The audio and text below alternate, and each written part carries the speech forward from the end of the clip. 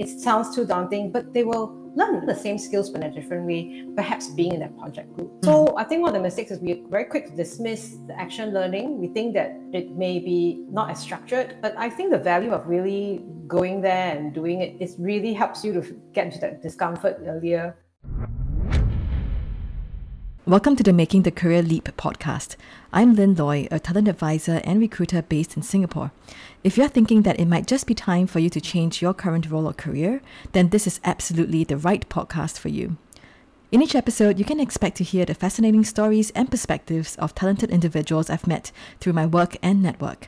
It gives me great pleasure to have these in-depth conversations that dive into the why, what, and how behind the big moves that these professionals have made across different domains and industries, as well as how they might have also enabled others to make similar career leaps. If you're new to the podcast or want to tell your friends about it, just visit makingthecareerleap.com to access all podcast episodes and transcripts. Or search for Making the Career Leap on Spotify or Apple Podcasts. If you prefer the video format, you can also watch the podcast on YouTube at youtube.com/@careerpodcast. Now, let's go on to our interview with Wendy Goh. Welcome, Wendy, to the Making the Career Leap podcast. It's really great to see you and have you on today. So I just wanted to welcome you and get things started by having you to share perhaps what is one myth about our career that you've come across before that you think is completely untrue, right? Maybe we can start off from there. I suppose the one myth that I feel is untrue is the fact that we work so hard when we leave school, we plan for that one career or that one job. I think we should not look at planning a career as a job, but really more like a portfolio of skills. And perhaps that is where I'm coming from, where today we tend to see that building a portfolio of skills becomes more relevant than just looking at building towards that ideal job. And for people who don't know the both of us and are listening to this, we actually go a couple of years back when I know you as a really effective coach to young talent, but I know that's not it. You've done like many different things. So I'm just wondering if you could maybe share a bit more about your background. How did you become an expert in the field of learning design as well as organization development? I didn't actually land this job by applying for it. I didn't know I was going to be a learning person when I left school. When I graduated, it was the Asian financial crisis actually at the time, and it was quite hard to land a permanent job. The very first job offer I got was a sales job with a financial institution, and I figured, okay, I know I'm not going to be good at sales. I've done sales in my temp jobs before, but I thought it's more important for me to get started somewhere. I went in, and sure enough, I didn't think I was making it out. And so I had a conversation with my manager, and I thought that was the career changing moment for me. When I spoke to her and I told her my challenges, she too noticed that actually I was a lot better in other aspects of the job, helping my colleagues settle down, train them on products and services. So she actually suggested, she said, there's a job opening in a department looking for internal trainers and whether I would be willing to consider. So in long story short is that's how I started. So that's how I got myself into this career. It really took that conversation with my manager to consider the opportunity. So that's how I got into this. And that's so interesting, right? You actually initiated this conversation and this is your first job. And how long after you started did you initiate the conversation? Was it like after a year? Yeah, it was actually into my kind of just after a year, into 18 months into the job. And the first year, they always say you give it a go and you try, maybe you're new. And then you start, you really start to think about a second year. But I didn't think it was cutting up for me. Yeah. So I decided I had to talk to my manager because I wasn't going to do well. I wasn't going to give my best and I wasn't going to perform. And I didn't want to land myself in that situation. And it's so interesting because when I hear you describe that, it sounds like pain of potentially not performing well in the role outweighs the pain of initiating the conversation, which I'm assuming wasn't the most natural or comfortable thought to have that conversation with your manager. It sounds like you might have taken a bit of courage, but it's between the two, which one is more painful or rather which one is less painful? And do you think of it in a different way? Like when you thought about why you needed to have that conversation, because it takes a fair amount of courage. I think it's not that common. I would hear people would do that. I have to applaud my manager for creating a very safe environment to talk about how I was settling in. So I think a lot was also to do with my manager who created that environment. And I think being new, somehow, I felt there was nothing to lose. I wanted advice and I wanted to be honest. I could get And it was from the perspective of asking for help and advice that she gave me some suggestions based on her observations. So maybe that worked out because it was a partnership between manager and myself. Oh, that's a really good point, right? So you're pointing out the fact that your position was not, I can't do this role, give me another role, what else can I do? It's more of, hi, can I seek your help and advice? Because this role does not seem to be necessarily a very good fit. What do you think I could do? It's so subtle, but it makes a world of difference in how the message is received. Yeah, in fact, it turned out well. So I'm glad it did, because otherwise I wouldn't be doing what I'm doing today. I know. It's very interesting. I just feel like it's a really important point to emphasize, because I do hear people tell me like, oh, I want to leave and find a new role because there's nothing else for me to do in that organization. And then when I asked them, have you had a conversation? And they said, yeah, my manager just told me there's nothing else that I could move into right now. But I wonder if their approach was just give me another role or I'll leave, versus, hey, manager, can you help me? What else can I do? And the message might have been received quite differently. Indeed, and I'm totally with you on that, Lynn. And I suppose if you look at what really happened was the identification of skills and what you're noticing about your skills and what you're doing that you're bringing to work, it does offer an opportunity. Sometimes it's not just saying, boss, hey, I can't solve my problem, I need a new role or a new job, but it's about saying, I've noticed these things that I'm doing, which I feel I'm doing well, able to contribute. What do you think? And could we find a way to use these skills in another area or another capacity? And even if it isn't, at least you had a chance to explore that. So I guess on the point of skills, right? The reason why I wanted to really invite you to come and share a bit about this, because in terms of what I'm seeing right now in the market, the idea of skills being made obsolete fairly quickly, perhaps certain skills as new tools and things that are coming out. I think there's definitely some anxiety. At least what I've observed is people are wondering whether they have stayed up to date with the skills that's actually available in the market. Are they learning the right tools, or do they have the agility and the right type of the toolkit of skills that they can actually use in their roles and keep them relevant and desirable in the job market? And I'm just wondering, what's your thoughts on that, and how do you help as a learning professional to introduce resources on how they can navigate this? That's a big question. Break it down. Break it down. So you talk about the skills to stay relevant. I think that it's such a big topic because we have this notion about, okay, this is a new skill, let's go and learn it, right?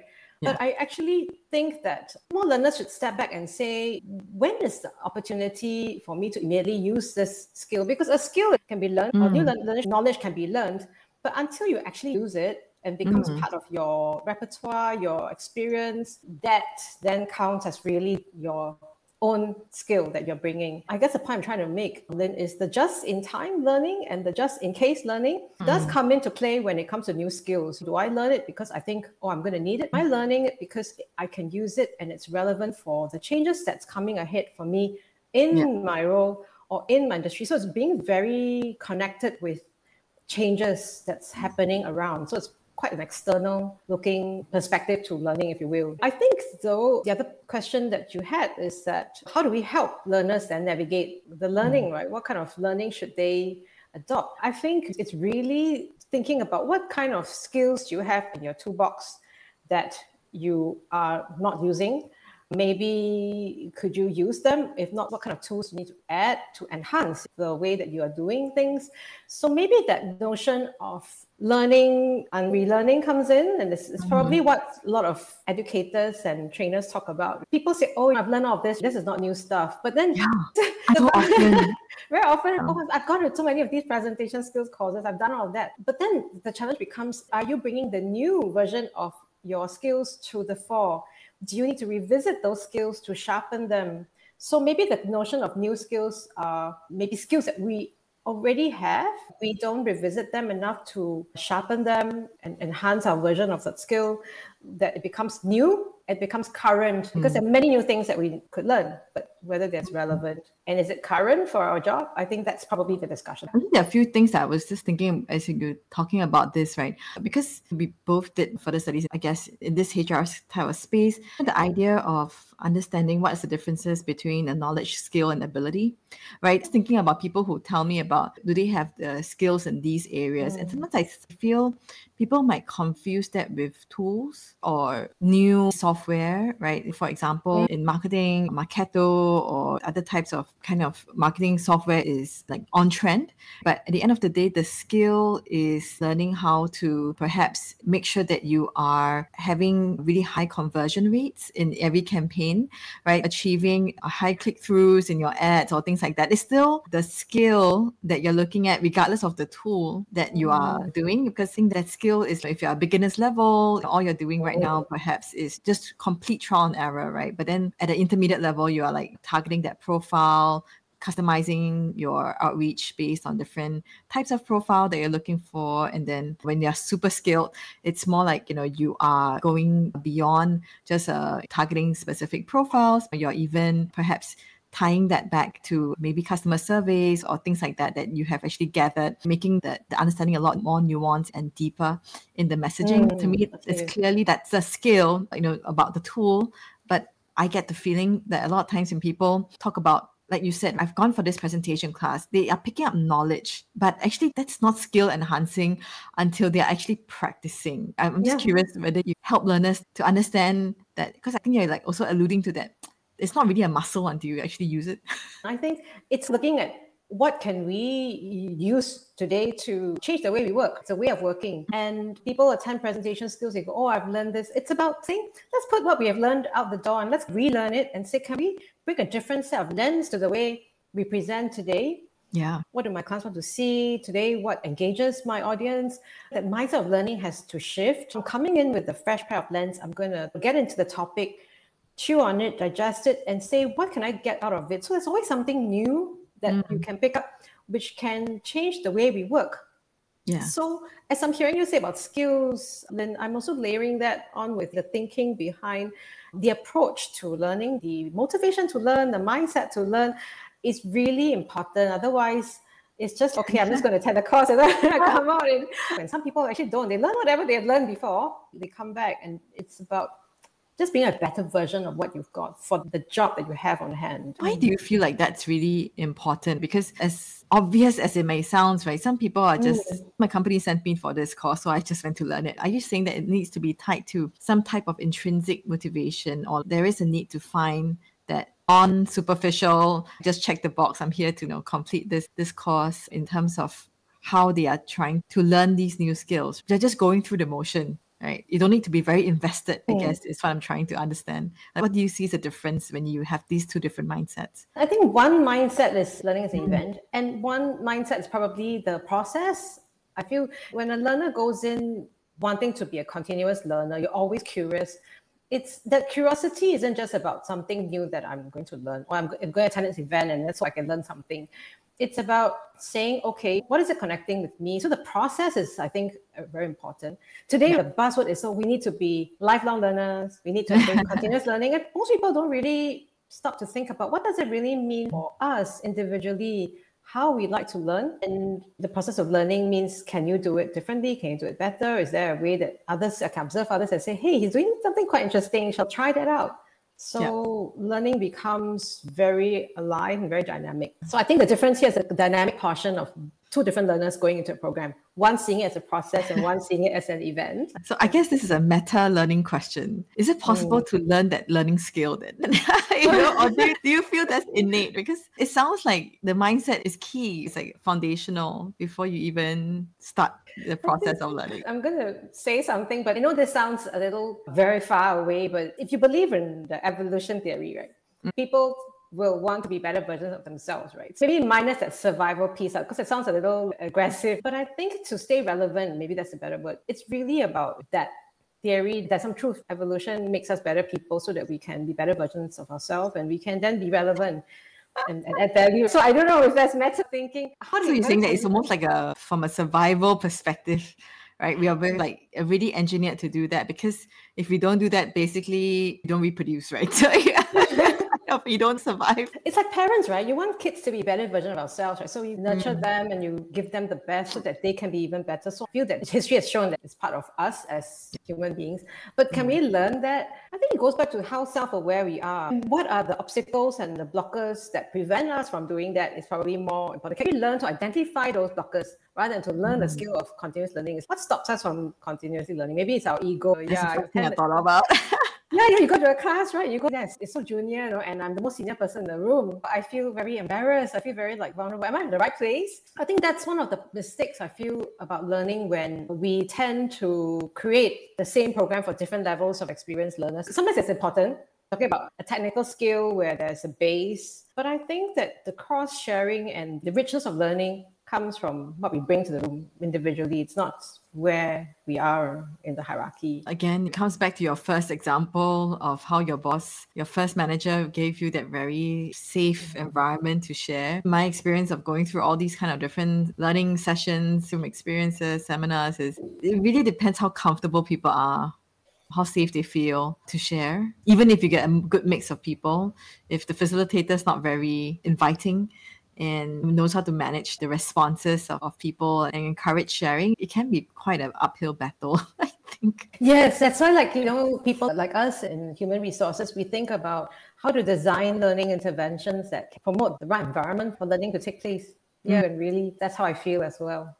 Yeah. So let's say if you have the good intent, you have the right mindset, and then you really want to learn these new skills, ways of working. The thing is, learning and comfort, they don't go hand in hand, right? Meaning that when you're really trying to do something new, it's just actually quite tough. And I don't know whether you have some examples or things to share about, let's say, when they're struggling to stay motivated and really apply what they've learned. So they're really adopting a new way of learning or learning to flex this new muscle, this new skill that they're trying to develop. What are some tips that's really going to be helpful in those kind of scenarios where learning is becoming really uncomfortable because you're doing something that you've never done before, you're not doing it well? Right. I think one of the suggestions that I've always worked with my learners is to say, what does success look like for you when you are good at that skill? Right? What do you think you want to be able to do? And if you work backwards, let's break it down and set some mini goals or milestones so that when people can celebrate and see success in small steps, it can be very motivating. So, for example, do you remember the first time you learned to ride a bike? Yes. Yeah. It's not about saying I can just go for 300 meters and can I stay on the two wheels for just a few meters? Yes, and when you can do that, you feel confident and you feel that, hey, what did I do? It's reflecting. It's that piece that you learn and reflect that really gives you that pause button to say, what did I do that felt good? And then can I keep going? Or what was uncomfortable for me? How do I manage the discomfort? Yes. But with the goal in mind, because you have to have that goal. Otherwise, it will always be daunting. Like you can't see success. So maybe what I'm trying to say is that if you can break that goal into small bits, it won't be so daunting. And discomfort will always be there. Whenever you do change, it's not just learning. Any type of change that takes place in us, we will naturally feel that discomfort. But it's what is the cause of the discomfort that we rarely sit down and think about it. For example, I was working with someone who was uncomfortable because it was his first time managing people. And suddenly the feeling of being very vulnerable is there. The feeling that I need to know everything. The feeling that people are going to talk about me behind my back. All those negative thoughts just came. And I suppose that thinking seemed to bring out the not so nice side of this person. It didn't work for this person in the sense that instead of putting those things aside and saying, what can I do to enable my people, bring out the best in my people, it was the reverse. It's about them, not about me. It's so hard to do that. Yeah. So I think sometimes that example I was sharing is really what do you see are things that are blockers for you, whether it's a person's ego or the person's assumption, or sometimes you just have to face it. And then it's better talk about it with somebody. And I think one of the things to help someone learning something uncomfortable is to find a learning buddy. I don't think we do that enough. Find a learning buddy, sit down and talk about how we're going, ask for help, someone that you trust. And you always find that it helps when a learning buddy can hold you accountable and say, hey, you wanted to achieve that. Let's work towards it. Yeah, that's very valuable. That's really one of some of the ideas to help someone. Yeah.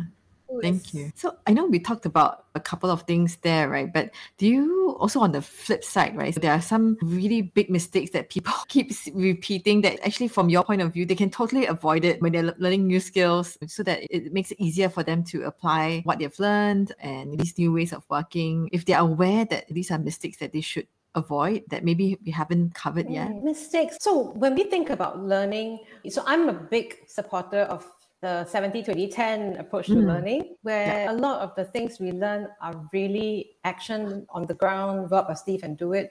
So I think one of the mistakes that I find a lot of learners feel is that I want to learn something. What course? Where can I find that course? Like, where can I get it? Yes. It's very common. We want to find a program and then I learn it and then, okay, I've learned.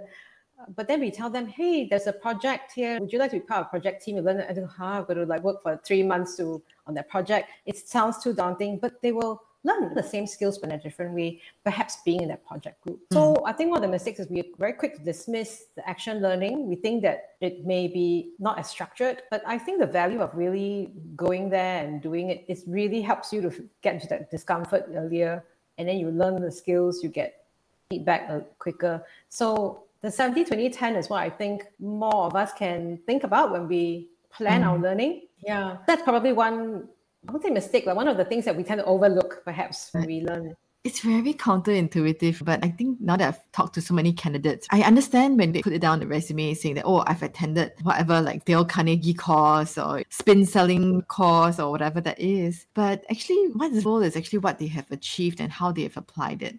So have they used this to close very complex deals of a sizable amount? And that gives us the confidence that they can do well in this role that we are looking for. So it's very counterintuitive, but I can understand why the idea is, hey, the company is investing in resources to send me for this course.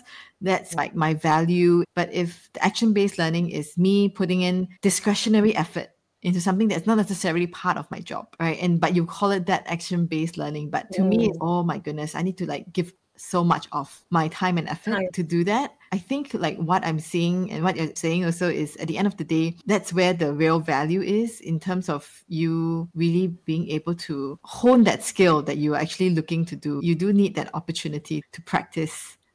Yes. In fact, I've got an example that comes to mind about someone that we were trying to hire for a change project.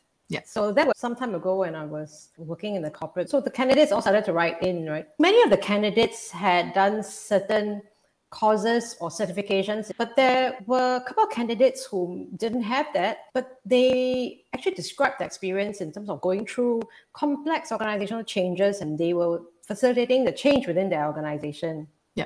Or change in business transformation. So what was interesting, Lynn, is that we found that the people who had those experiences actually were able to bring the same level of knowledge and skills as somebody who might have done a course certificate but has not applied yet. But you see the richness of actually having that hands-on experience does get people's attention, because you can put down many courses that you attended and it's many of them. It's so empty. Yeah, we can't really judge that, evaluate. But even if somebody bothers to write or takes the time to write about their experience, they really want to demonstrate they've got that ability and skills, which I think is what we've been talking about, like really the shift away from just looking at that into really bringing something to life. And in terms of how that also leads to the kind of the work that you do. So, and in your own firm, Habit of Learning, I'm just curious, but when you are invited to help companies help with their employees with their skill development and things like that, how do you see the priority of these organizations that you consult with, right? When they look at what are the top skills that they are looking for, that they really want their people to skill up on, is that mostly on the action-based side of the learning, or is it a blended approach? I think many organizations coming on to ask for core transferable skills. I think that is quite common, where organizations want to be able to offer their employees that suite of core transferable skills. So the broad sweep of the problem solving, critical thinking. I think that that's good. I feel that what we do as an organization or a consulting company is to help them say, so how do you think you can deliver that learning in a way that can stay, that sticks, that can be retained, such that you can get some impact? And it goes back to my belief that it should be as much as possible 70-20-10. But one of the things that we found that was not possible for us to be in the organization to design these interventions, we suggest that they break the learning into chunks. The spaced learning approach does actually help to retain learning. Yeah, just like spaced repetition is a way of memory recall. Yes. And we really sit with the client to say, what are some activities or work that you would like to embed into those post-learning action where, so as part of spaced learning, we also revisit, did you try that skill? What did you do with it? And when you applied it, how did it go? So it's that learn, reflect cycle that takes place, which I think creates that learning is continuous, it's a habit, it's not a one-off event. So while you're learning those skills, top skills that we talk about, it's about making the learning approach different. It creates a bit more impact on what the organizations want to achieve. think that makes a lot more sense. In the age of all these online courses and things, there is just so much material and content out there, but the value to organizations is exactly like what you described. It's like we individualize it to how they can apply it back into the organization so that they can really see that change. And what you're seeing is comes back to the name of your firm, which is that habit of learning. Right, I assume there is the sense that it's not just a one-off thing, but assuming the idea here is to make it a habit so that you're getting that improvement and getting that the reps in, right? Just like an athlete. Yeah, but it does come with its challenges, Lynn. And, when we suggest to organizations, they go, oh, it's going to take so long. How much is it going to cost? But actually, you can find learning champions or mentors or involve the line or more experienced managers or people in the organization to work as learning buddies. You don't really need to think about investing a lot of money. There are always ways to create that culture of learning where people are all involved in helping each other learn. Yes. So it doesn't always have to cost money, but it does take time. It does take a lot of time, more time than you would. I guess maybe this is something like if you double click on that, right? What kind of, let's say if I were somebody who's looking to move to a new role, what are some signs that you think will help this person to understand whether this is a learning organization, right? Where, people wouldn't think twice and they say that, of course, there's a learning buddy system and things like that. Are there signs that you've observed about organizations that truly have that learning culture? Because even as a recruiter, I must say, of course, you want to say all the nice things about the company, but sometimes maybe it's possible to get a better sense of what the culture is, especially around learning. If there are some signs that we can look out for, I think that would be helpful. I think there are two answers to that question. And one is actually, what is the organization, what's their philosophy in what kind of environment they're creating for learning? Is it safe? Is it very consultative where both employee and manager or organization gets involved in deciding what to learn? I think that's one. The other thing is whether I think the employee themselves, what kind of way do they like to learn? I've heard many cases of people coming in and say, oh, I joined this organization. They say they are a learning organization, but the learning budget is so little. Okay. But they have other types of learning activities, plenty of other opportunities to learn, which may not be just linked to a budget or having a long catalog of programs to offer. So I think that the culture really depends on the appetite of the learner, but it's also the organization. What do they believe is the right way or the good way to support learning? I don't think it's possible to fish out telltale signs just by talking to people because we all see it differently. We may think that, hey, my organization is fantastic. I learn a lot. But someone could come in and say, hey, actually, where I came from, we did a lot more programs. Maybe it's what we want. And I think where we are at, right, in Singapore, a lot of learners actually really want something that's very programmatic. Yeah, true. It is. Yeah. It's good for the program providers. And I think the challenge is, and you said it a couple of times, right? How do you actually justify the ROI on that? That's true. So I know we've talked about a wide range of topics, and thank you so much for just sharing about it and your views on this. But I guess for the people who are listening and they are wanting to learn new skills for the purpose of making that career change, what is perhaps one final piece of advice that you would want them to take away from the conversation that we've had today? So the question, I understand, Lynn, is you wanted to hear, what would I think if someone wants to make a career change? Or what would be advice from a learning perspective? Yeah, I feel if you already decided that you're going to make a career change or it's next step that you want to take, the point to recognize is that change is going to be painful and it's going to be this uncomfortable. So I think the first conversation we need to have with ourselves is what kind of mindset do we need to bring into this change or into that process of change that we can feel invested in. That I think first, before you even talk about this, the learning and the picking up the training and all that, it's what kind of mindset. And it goes back to the growth mindset. If we think that there's only that much we can learn, we think it's going to be difficult, we think that we're going to fail, then we are really going to go into that career change process already putting blocks in front of ourselves. So I think that when we check in with our mindset and we consciously write down things that we will do, what will I do in the process of change? Remind ourselves of that. I feel that the success of whatever we're going to learn and whatever we're going to embrace might be higher and will make career change less daunting and less painful. Because it will be painful. Yeah.